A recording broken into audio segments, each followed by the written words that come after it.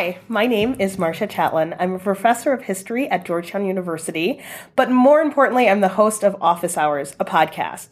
This is an opportunity to get a window into my world where I talk to students about the things that are most important to them. So please join us for Office Hours, for the things we don't talk about in class.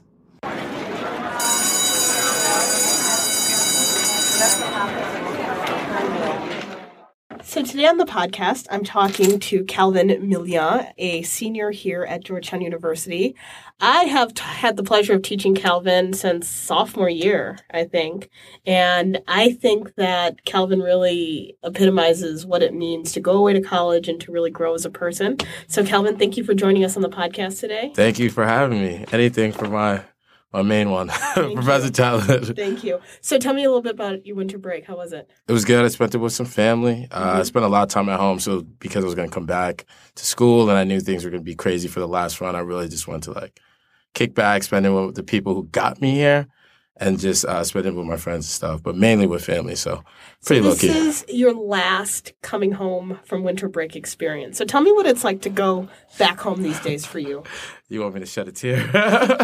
No, it's been good. It's been good. I think the nice thing about being back home is that it always reminds me of why I do what I do, which is weird because people say that in a more professional setting, but in an academic setting, I'm here every day seeing people who are very, very different from me, and that's become my norm, if that makes sense. And so it's very easy to get blinded by that reality.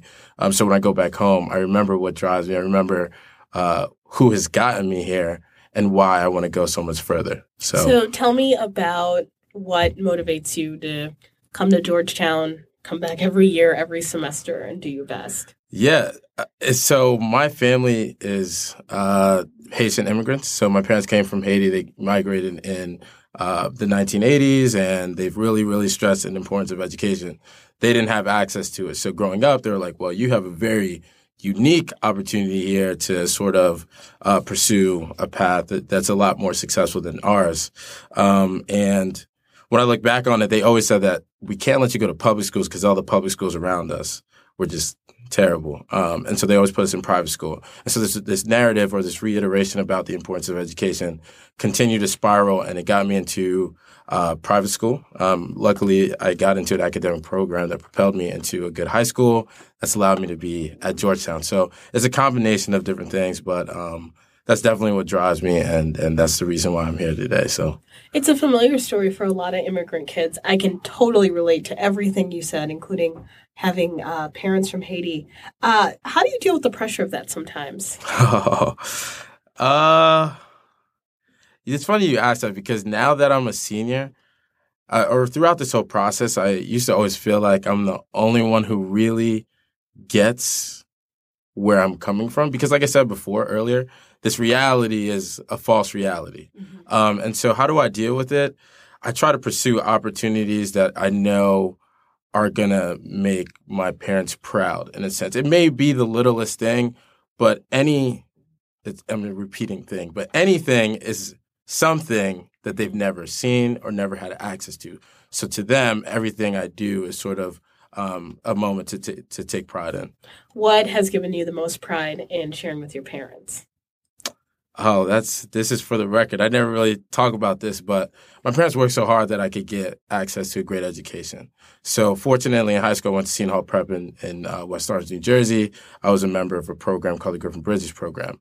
As part of that program, we had great mentors. So my mom lost her job my freshman year of high school, and I had a great mentor by the name of James Orsini who went out of his way to see what he could do for my mom. And so he coordinated an opportunity for her to sort of get back into the workforce.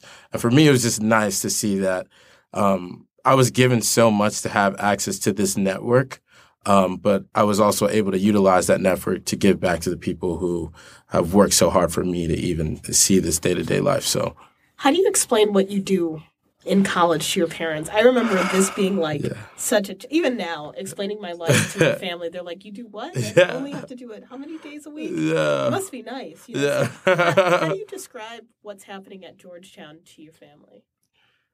I would say that it's fairly simple, primarily because they've always had a focus on education.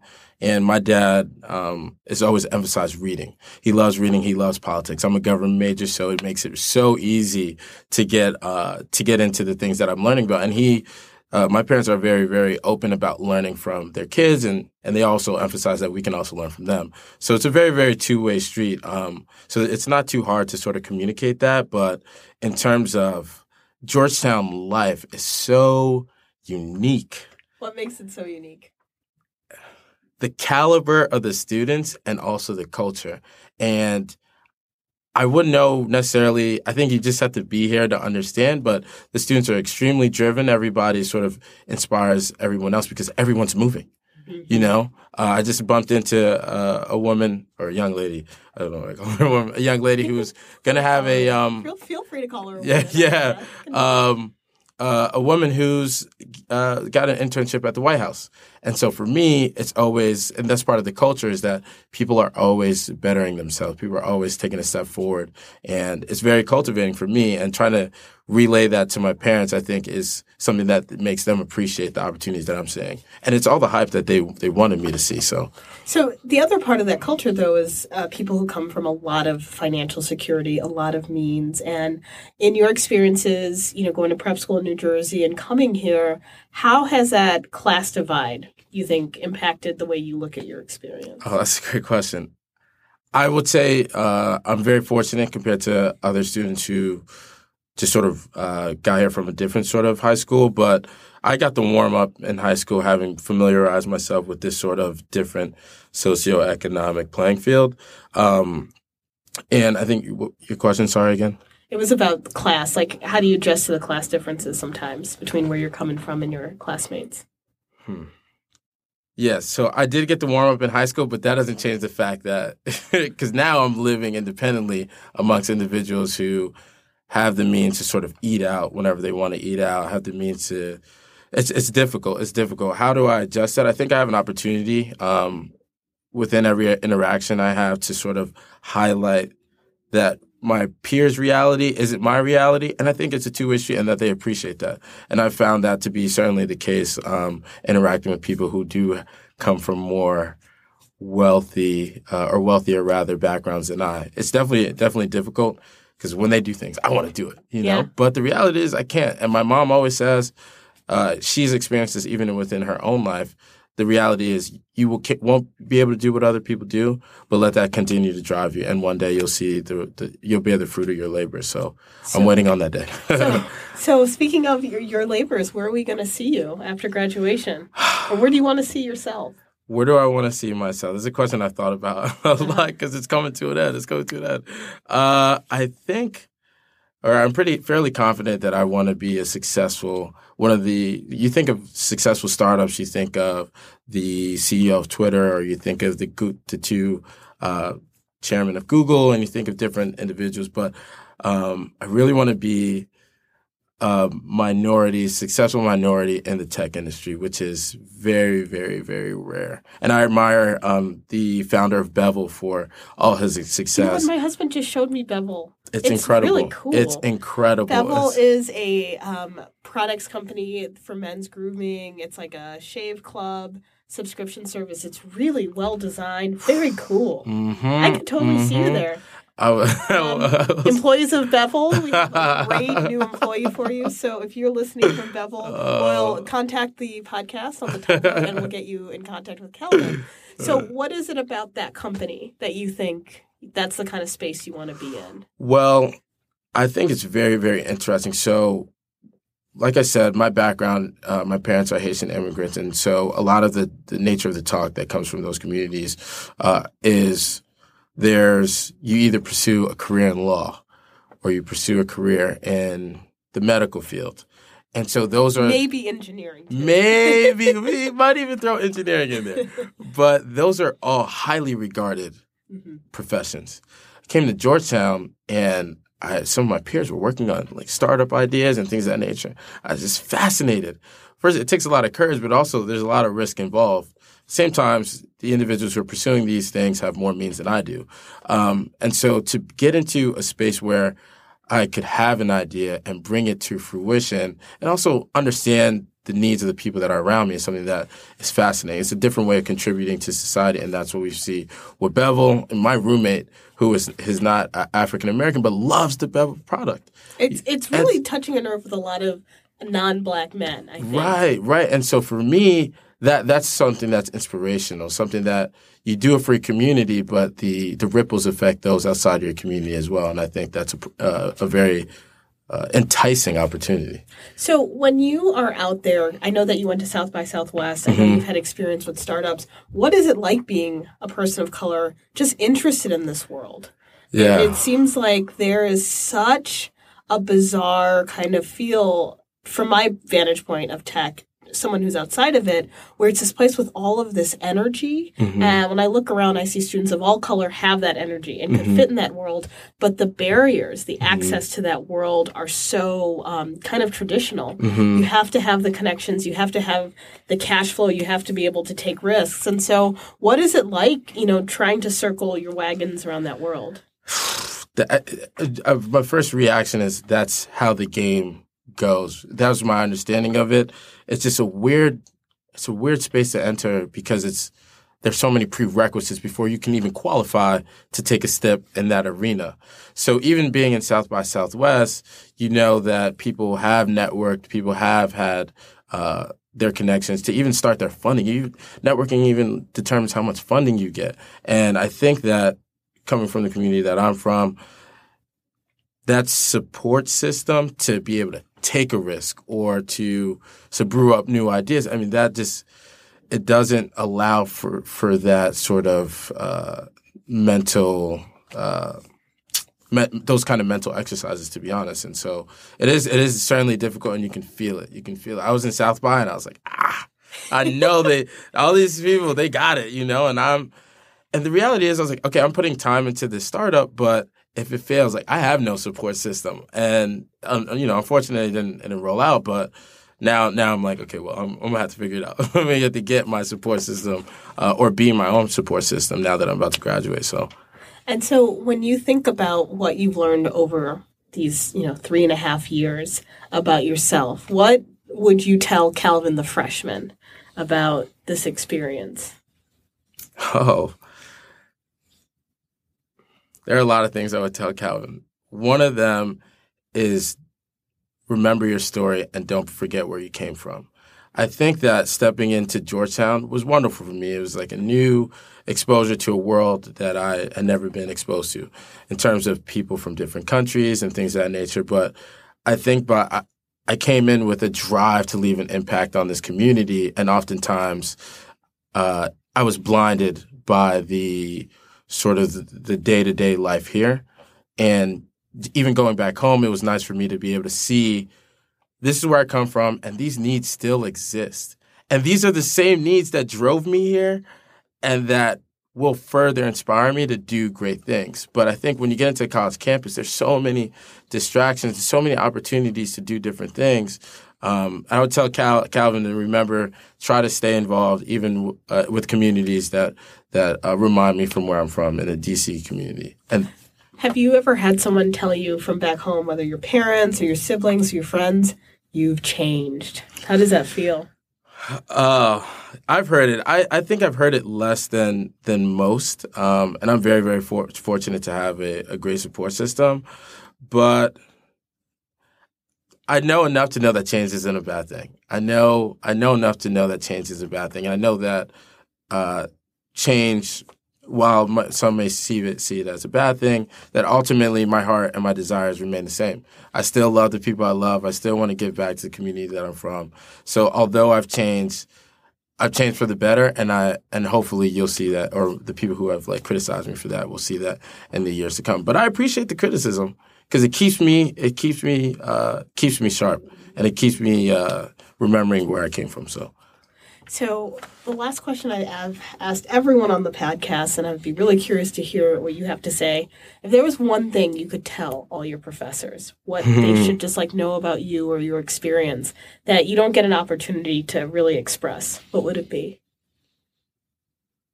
I would say this is something I realized from taking your class, is that showing your students that you you care about them is extremely important and has a very, very valuable lesson in terms of what will stand out to them in terms of their takeaways in the course. So, for example, I've walked into courses where it doesn't seem like professors care. And so it's hard to be invested in the material, but it's also hard to give the course your all because it doesn't seem like it's a two-way street. Some professors seem like they have all the knowledge, and all they care about is spewing it onto you. You do a very good job of getting to know your students and asking questions that encourage them to tap into their background so that they also can contribute to the course the same way that you contribute to it. So I think that would be the key. I remember you said something way back when where you said one of the great things about studying history is that it's applicable to any subject area. And no matter where you go in life, history is still going to drive the sort of decisions you make. And I was talking to someone yesterday who was also a history major, and I was like, you know what? I've heard that before. I heard it from Professor Chatelain, and it's encouraged me to always look into the history of different things, whether that be in tech, whether that be on the social sphere. But that was sort of one of my biggest takeaways from your class. So I really appreciate taking your class. I wish I could take it this semester, but you've got bigger things. Oh, I have sabbatical. No bigger things than teaching. Thank you so much for joining us on the podcast. Yeah, no problem. Thank you for having me. A real pleasure. Bye-bye.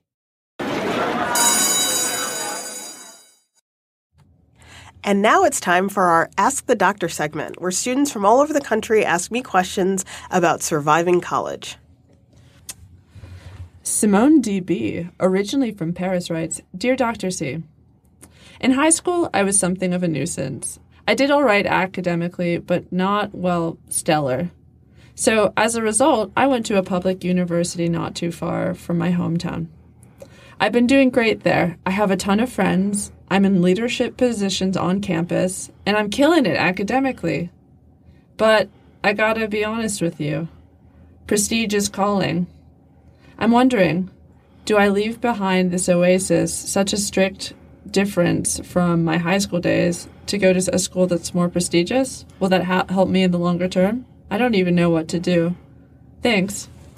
Oh, this is a good one. Okay, so this idea of what school is most prestigious is really an interesting one because although I'd love to live in a world where everything is equal, we understand, especially in the college and university world, these ideas of ranking, what's a top school, what's a middle range school, what's a non-competitive school. So I can't lie to you, Simone, and say that there isn't a system out there that is a hierarchy. With that being said, as a proud graduate of a public university, it seems like your strategy is paying off. You're capitalizing on the opportunities that your campus has. So when students come to me about transferring schools, I often ask them to consider a few things. The first one is financial. Going to a public university to perhaps a private university may create a serious financial strain on your family or your own resources. Some schools do not offer generous financial aid packages to transfers. So the first question is, financially, what are the risks involved? The second is, I don't want us to ever underestimate the value of community. You said in your letter that you have tons of friends. That is worth a lot when you're surviving college, and if you feel like you're immersed in a community of people who get you, that's worth a lot. The one thing I will say about transferring schools is that if you have a specific academic interest that you don't think can be met on your campus, then that might be a reason to transfer. If you're interested in engineering and you know that you can get into a top engineering school, if there is an area in biomedical research that's calling you and you don't feel like your campus can fill the need, then I think transferring sounds like a very, very reasonable option for your academic future. Now, if your motivation for transferring is that you want to go to a fancier school, I would really want you to take a step back and think about what schools can provide you and what they can't. I think that there's a misunderstanding that just going to a prestigious school opens all the doors. It can open some doors, but what kicks the door wide open is your ability to relate and connect to people, your ability to be generous, and your ability to figure out problems. So I can't tell you what to do, Simone, but I do want you to consider all of the factors that have made you successful at your school and all of the things that you're going to need to do to transfer. We can continue this conversation with some transfers on this campus at Georgetown. Thank you for visiting Office Hours. Office Hours, a podcast, is a production of Dr. Marcia Chatelain and Alex Tyson. The views expressed on this podcast are those of the speakers and only the speakers. Join us on social media, on Twitter @Office Hours Pod, and on Instagram on Office Hours Podcast.